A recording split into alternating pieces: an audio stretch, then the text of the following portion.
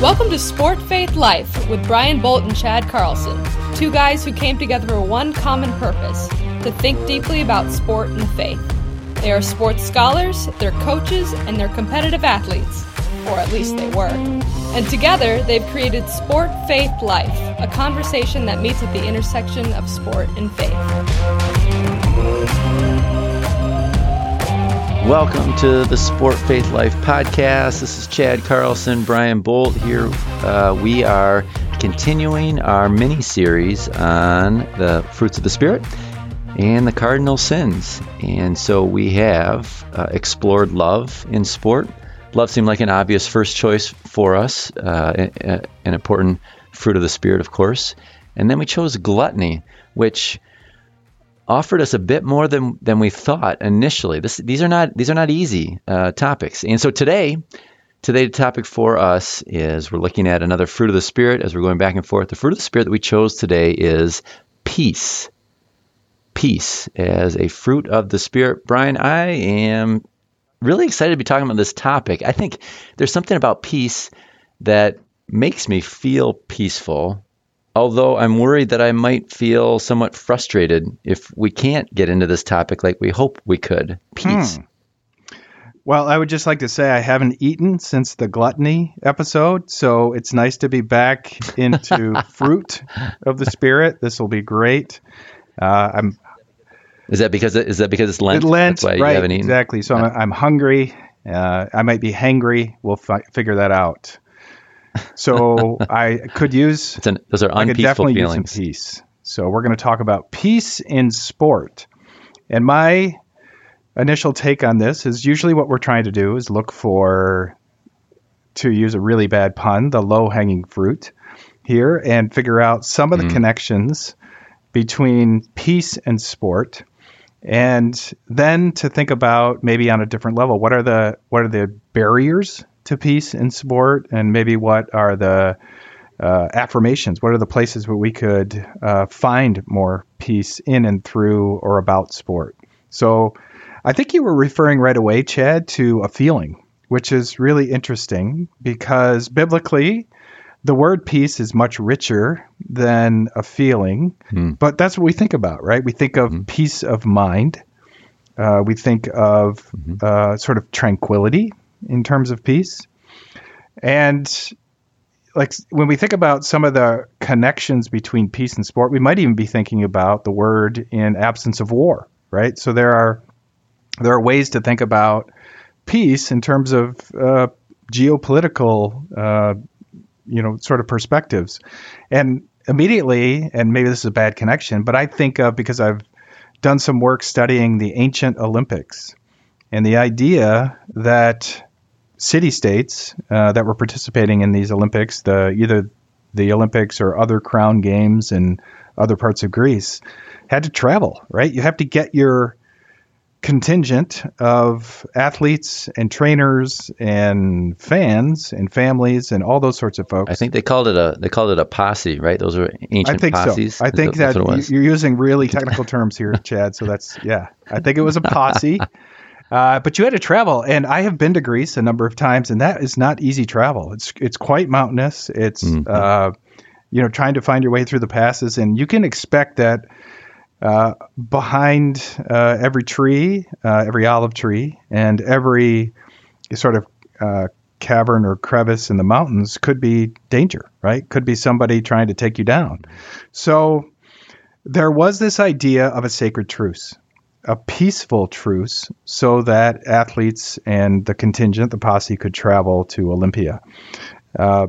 So just in general, I think that is kind of interesting that in order to play sport, in order to do something, particularly in that case, pretty combative, a lot of those sports were pretty combative. In order to do something contrived and combative like sport, there needed to be peace.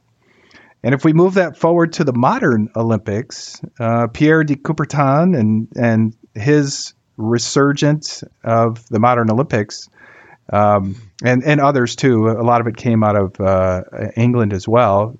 Pierre was a Frenchman.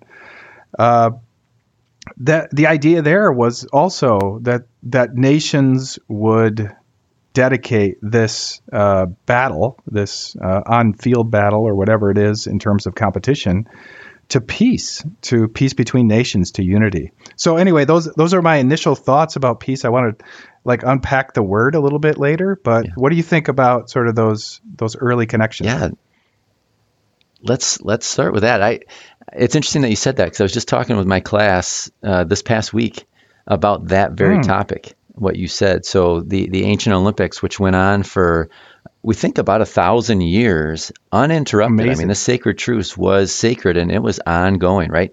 Never missed one 4-year cycle for the Olympics in 1,000 years in the ancient Greek world. And you know how impressive that is from a number of different standpoints. It's interesting that you mentioned some of the brutality and the violence of the events that, of course, the truce allowed to happen. But then I think about the modern games. We couldn't even go 20 years in the modern games without war interrupting the Olympics, right? I mean, and it was 1,000 years in the ancient world that this peace that came from this religious festival, the festival to Zeus, it was the Olympics, and so there was something that was specifically religious about that probably allowed it to occur for that long, and also allowed for that truce to continue throughout that, throughout the weeks leading up to the Olympics every 4 years, and then the time during the Olympics, so obviously so people could travel safely. And then we get to the modern Olympics, which are based on the ancient Olympics and World War I. And so 1916, we don't have an Olympiad, right? It's just crazy how quickly things change. And it may have been because of, at least in some part, because of the absence of a religious reason for the modern Olympic Games.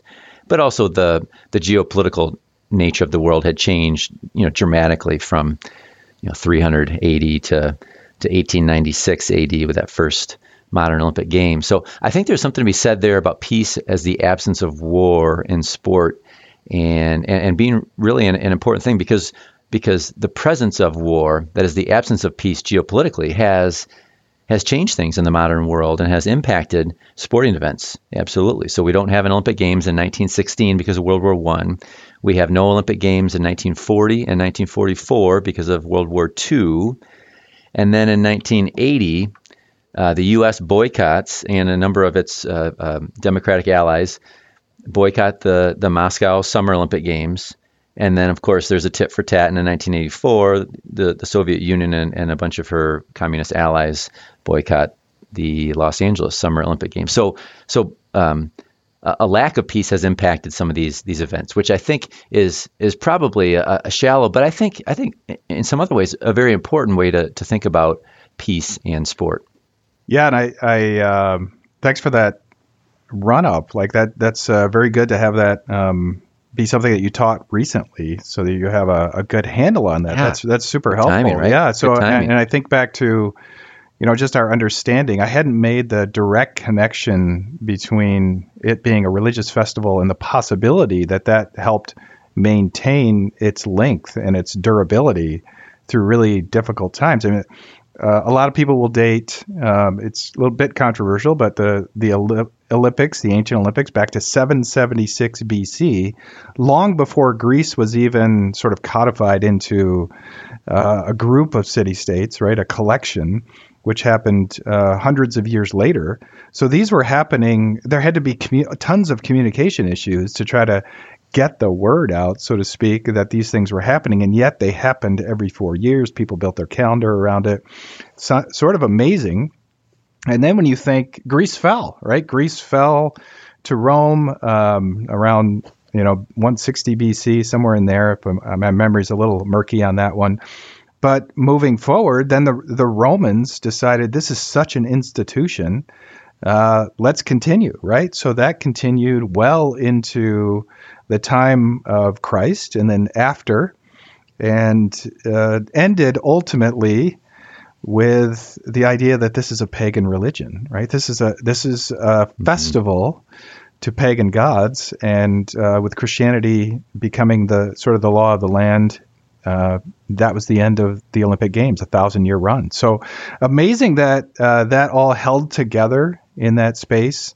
And like you said, it just the modern Olympics just couldn't stomach all of that. And I think every time now that the Olympics comes around, Winter Olympics, Summer Olympics, this is a part of the conversation. Some country is deciding we're not participating for this reason or for that reason, and the possibility of canceling or boycotting always comes up. So I think it's indicative of the need to be able to play. There needs to be peacefulness, right? And there needs to be opportunity to engage in what could be combative events. We no longer have the pankration, which was this combination of wrestling and boxing, but we have something pretty close. We have a number of sports that are really close to that. So we're no strangers to really violent combat in our sport.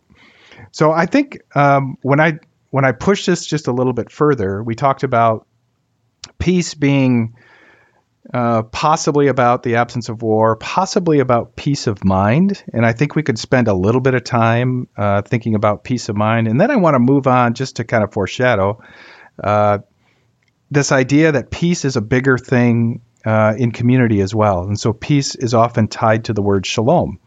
And we can look at that. But when I think of peace of mind, I also think of inner conflict and the effect of inner conflict on sport and those things around sport, right? And as a coach, I am dealing with inner conflict a lot, right? You're dealing with those student athletes, in my case, that are going to class, dealing with relationships, maybe even considering their interest in sport, and particularly considering their identity in sport. And so when we think about peace, a lot of what we're trying to accomplish here is finding a place or a location for sport in a person's life and having that be healthy, having that be strong.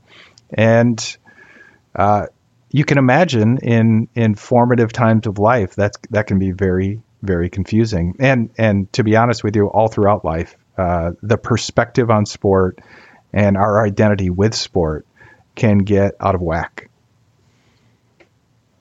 Oh, absolutely. I think it's a great way of looking at this, right? So as we enter into deeper waters related to peace, right? The peace of mind here, as I would say, this intermediate level for us. You and I both work with college athletes, and I teach many of them, and I'm reading reflections that they're making on their lives right now. And so it's interesting that you bring this topic up. College athletes, I think, sometimes fall into a trap of what a sociologist might call role engulfment. That is allowing one aspect of who you are, one role that you fulfill in life to consume everything else or your entire identity. And there's some real pitfalls related to role engulfment, especially in the world of sport, because if you see yourself first and foremost, and really just primarily as an athlete, boy, that's a really sort of tenuous mental space to inhabit, because of the ways in which so much then of your self-value relies upon your success in what you're doing, right? If you see yourself first and foremost as a lacrosse player, primarily you are a lacrosse player. Well, if you're not playing well as a lacrosse player, what self-worth do you have? And so it's very difficult, I think, the ways in which college athletes get trapped into some of this engulfment, I think. And then and that leads to a lack of peace.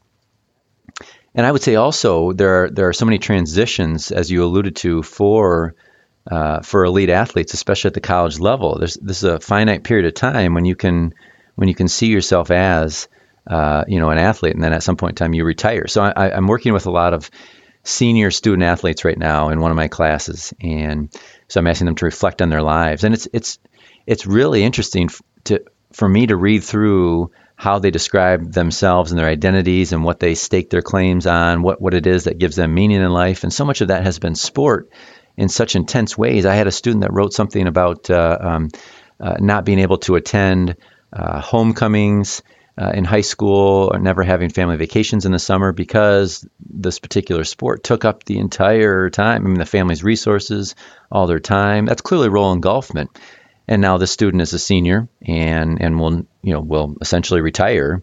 and there won't be a lot of opportunities to play recreationally this particular sport after college. So all of that changes, and I'm thinking about the ways in which it would be really difficult for this student athlete to have peace through all this process because of the ways in which this sport took up so much time, and so much of the student athlete's identity was based on this particular sport, and now that's going to leave this person's life in a very dramatic fashion, come 2 months from now. And so all these disruptions, I think, would basically exclude the student athlete's ability to have peace of mind, I would say. I mean, I think there are moments within there, but to think about transitions and how you're changing and how there might be peace through all that, but this is just a really difficult set of circumstances. So I wanted to share that. But Brian, more than anything, I think related to peace of mind, I want to hear from the golf coach. I want to hear from the guy whose sport takes place in the tranquil meadows of spring and summer and sometimes fall and the lovely weather, all of that. Talk to us, Coach Bolt. Oh, boy. Yes. It does appear peaceful. The birds are singing, right? The gentle breezes, the babbling brook. What could be better? In fact, people choose to find places like that to find peace, right? To find a comfortable, tranquil kind of experience. And yet we bring intensity and conflict into that moment by adding a little white ball and a bag full of sticks and a lot of frustration, right? So I maybe I've mentioned it on this podcast before, but I obviously attend a lot of and coach at a lot of golf tournaments, and there might be 40, 50, 80, 90, 100 players on the golf course, right? Or on a set of golf courses. And the way I look at it, it's 100 guys having a bad day.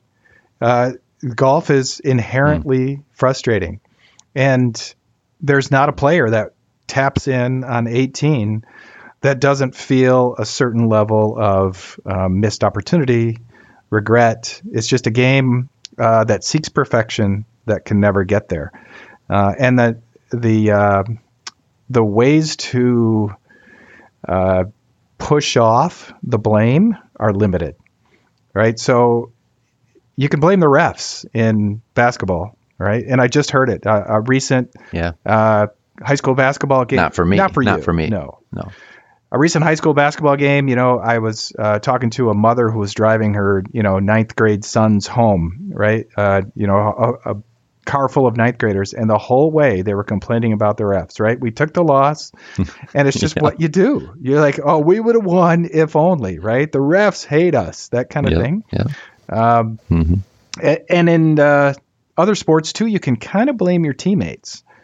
You can even blame your coach. I'm hoping our players aren't spending a lot of time blaming their coach. I'm really hopeful that they're not doing that. But ultimately in golf, like, it is pretty central to what you've done. You're out there and the ball's out in front of you. It's not moving. And your job is to put it up on the green and tap it in. So without a doubt, there are some inner conflicts that happen in sport. One of my favorite things to do is to work with student athletes in that space. As a coach, one of the things that I do is I choose an athlete and I will walk all 18 holes with them. And that gives me an opportunity to get into their mind a little bit, to understand how they think. We have conversations back and forth during 4 to 5 hours worth of competition. And it helps me get to know them, what their fears are, what their anxieties are, what their confidence level is. And as in every sport, I think Joe Montana said, confidence is fragile, right? And confidence is essential. The ability to play free and play with confidence. It's just such an interesting blend of mind, body, and spirit, right? In all athletics, in all sports, but I get to see it on the golf course. And what we're looking for is maybe peace, maybe structural peace, maybe at least with a lowercase p in this case, right? We're looking for that opportunity to say, if the ball doesn't go in the direction that I want it to go, I'm okay with that. I'm going to go find it and I'm going to play from there. And that's a hard thing to do. You want to control all of your life, but you've got to be free enough to let your body do what it can do and then live with the consequences. And so much of that does parallel some of the things we do in life. So it's a lot of rethinking and trial and error in terms of how we do that. But I actually do love the process of trying to find inner peace in competition, in and around competition. So let me tell you what I feel when I tap the ball in on the 18th hole from a Sure, non-golfer here. And usually it's a tap because it's taken me, 5 to 8 putts to get the ball anywhere near the hole anyways from being on the green. Okay. I feel peace after tapping the ball on the 18th hole because that means I'm done. That means I can move on to other things. And I think there's a process within golf that is really frustrating for me. Again, as somebody that admittedly knows that I shouldn't be entering the golf course with any type of expectation because I play so rarely, right? And so I think, for me, there's a piece that comes from finishing. I say that a little bit tongue in cheek, but I would say the same thing about running. I feel peace of mind after I've finished a hard run or a hard workout of any type, even whether I loved the activity or not. There's something about the feeling of completion of something physical that provides some peace. Sitting at the restaurant, the 19th hole restaurant, whatever they call it, at the end of a golf course, wherever you are, there's something that's sort of satisfying in a peaceful way about having completed, even if I was terrible, right? I got through it. I persevered through all of my own lack of skill and ability. But even in sports where I feel more competent, I still feel like after I play, there's a peace. It's almost like the world slows down. Everything slows down. My mind is in better order. Psychologists talk about this type of feeling. I think it's there. I think there's something about the peace that, and someone who cares deeply about sort of the intrinsic value of sports and play, like you and I do, I'm feeling a little bit, what's the word I'm looking for? The fact that I feel great peace after I participate is a little bit confusing to me here. Why that would be such an important thing, or why I like that? Because I want to say that there's a great peace in playing, right? I play basketball because life is good when I play basketball, right? Yeah. So there's something about the peace afterwards. I love where you're going with this, because this is how I talk about golf, and this is the individual difference of sports, right? So some sports, and having been a multi-sport athlete myself, I know what it feels like to play basketball and just be in the zone and love to play. And when the lights go off, I'm like, I wanted to keep playing, right? I found more joy in the actual game. And you're talking about, in this case, recreational golf, but it's also true, and I work with my athletes, they feel the same way. They feel they're very good at golf, and when they tap in on 18, and so what I call it is a completion sport. And I relate it to touching the wall in swimming. I relate it to breaking the tape in marathon running, where the engagement is so intense, so I would say inherently challenging and frustrating, that the idea is to just keep going, just keep going, just keep going. And I think the word one of the words you might be searching for is just satisfaction. Where is the satisfaction of this sport? And in some sports, I do feel it more in the middle of it. To be honest with you, I played football, and I was thrilled when it was over. And I felt this feeling of satisfaction. I didn't want to keep playing football when the clock struck 0. I always want to keep playing basketball. There are certain sports, and maybe this is a bit more personal, but there are certain sports the joy is more embedded in the moment. And there are other sports where the joy is more embedded in the completion, in the satisfaction of accomplishment in the end. And so what I'll tell my players is, at the end, I need you to be mentally, emotionally, and physically exhausted. Right? That's the amount of energy I need you to put into this. And in any case, like if you're doing that, it's going to drain you. It's going to drain you to a certain point. Mm-hmm. But that satisfying feeling afterward is hard to replicate. It's really interesting how we don't even quite have words to describe what that feels like to complete something. And maybe we could borrow from an artist who grinds away at something and then ends up with like a finished product, a finished piece, and you know it's finally done. That doesn't keep giving in the same way. Like your hands are not on the object, but the feeling of that completion or that accomplishment continues to give. And I think sport has that space a little bit, and I love how you brought that back to peace, this idea of peace. Well, so we have a few minutes. Let's see if we can just push this a little harder. Biblically, this notion of peace is so rich that it even encompasses this idea of salvation. Jesus was the Prince of Peace. Salvation, and the word I mentioned before was shalom. And I think the best way to describe that, I'm borrowing from a author named Plantinga, who said, when we think about shalom, we think about the way things ought to be. And we all know when we wake up in the morning to when we go to bed at night, we experience things not the way they ought to be. There may be some structural issues that we're contending with. It might be inner peace or lack of. It may be a relational concern. It may be some sort of injustice that's happening. And in our faith, this author would describe it, we are working alongside to help move things in this redemptive world after Jesus Christ to the way things ought to be. We are moving closer to the way things ought to be, or we are engaging in the project. And I think that's often the good work that we're attempting to accomplish in life. And I'm going to put a tough question to you, Chad. How do you think that applies potentially to sport? Yeah, that is a tough question. You're referring to Plantinga, a Calvin person. I love some of the ways in which Calvin faculty members, past and present, have articulated some of the moral landscape of Christianity through some of their work. And this makes a lot of sense with shalom being sort of the way things ought to be. And really, we're talking about a peace that passes understanding, right? The peace that passes understanding. And so I think there's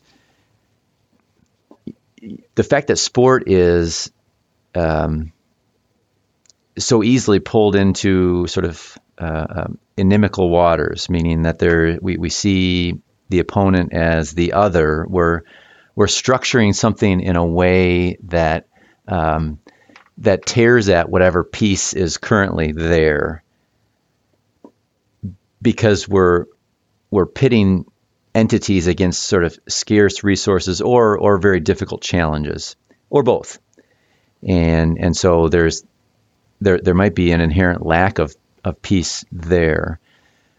And it's funny because so even Aristotle says something like, it would be absurd to, he's talking about politics here. It would be absurd to set up, to create enemies among friends. That'd be a ridiculous thing to do. But that's exactly what games are, right?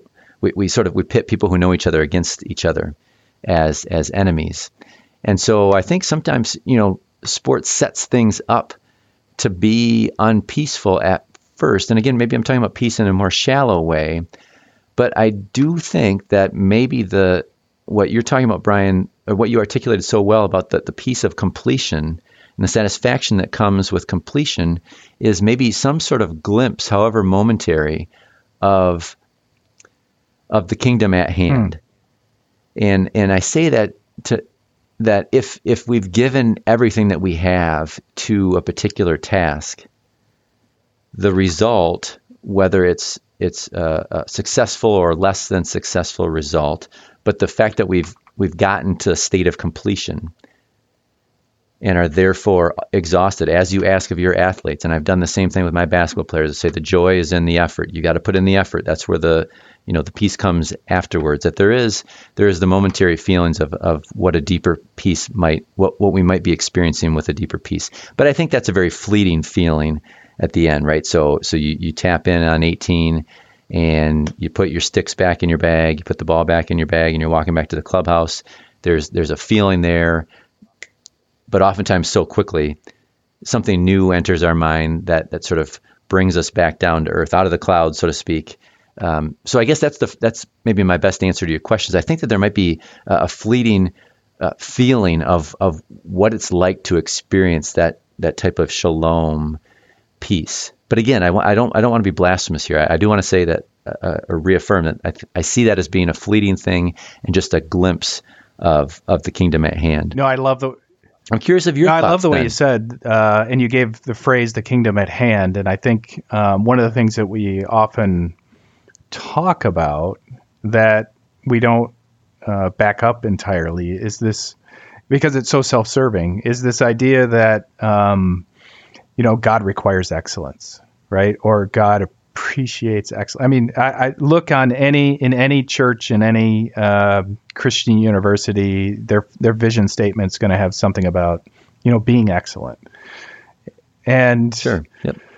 It's just interesting to me that is pretty self-serving, right? In the end, it works in our favor to be able to do that. And what I think you were pointing to as well is just this idea of process and bringing that to the forefront instead of the product or alongside the product, and this aspiration of process and how we live in this process, and we live in the already and not yet.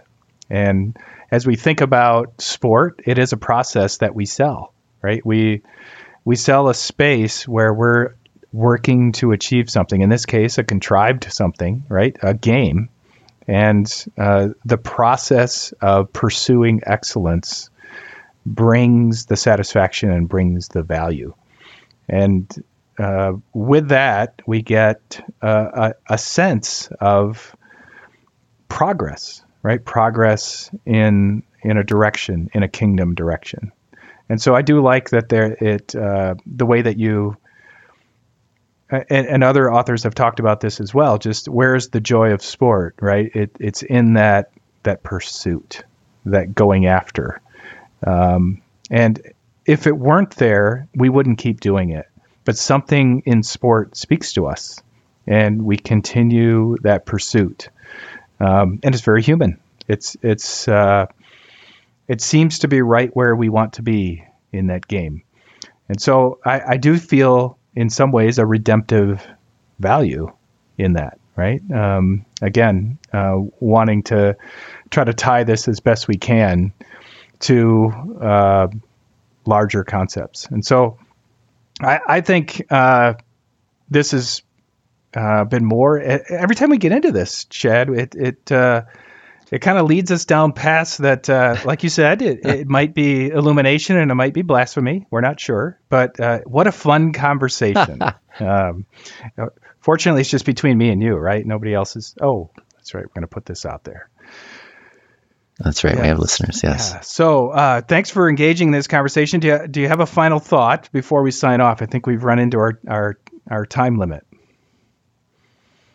Yeah. Peace, shalom, development and progress. I love that word that you said too, Brian. Progress towards that to which we aspire. I think can be so satisfying. I think we've used a lot of words, maybe not synonymously with peace, but that help us maybe explore what that deeper level of shalom type peace might be like. And so in that sense, I think we've made some progress. This has been a peaceful conversation in that sense then, right?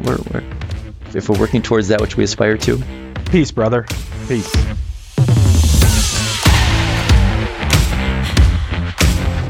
Thanks for tuning in to the Sport Faith Life podcast, a conversation at the intersection of sport and faith. Read the corresponding blog post and learn more about us at sportfaithlife.com. Listen to more of our podcasts on Spotify or Apple Podcasts, and follow us on social media to stay up to date with everything sport, faith,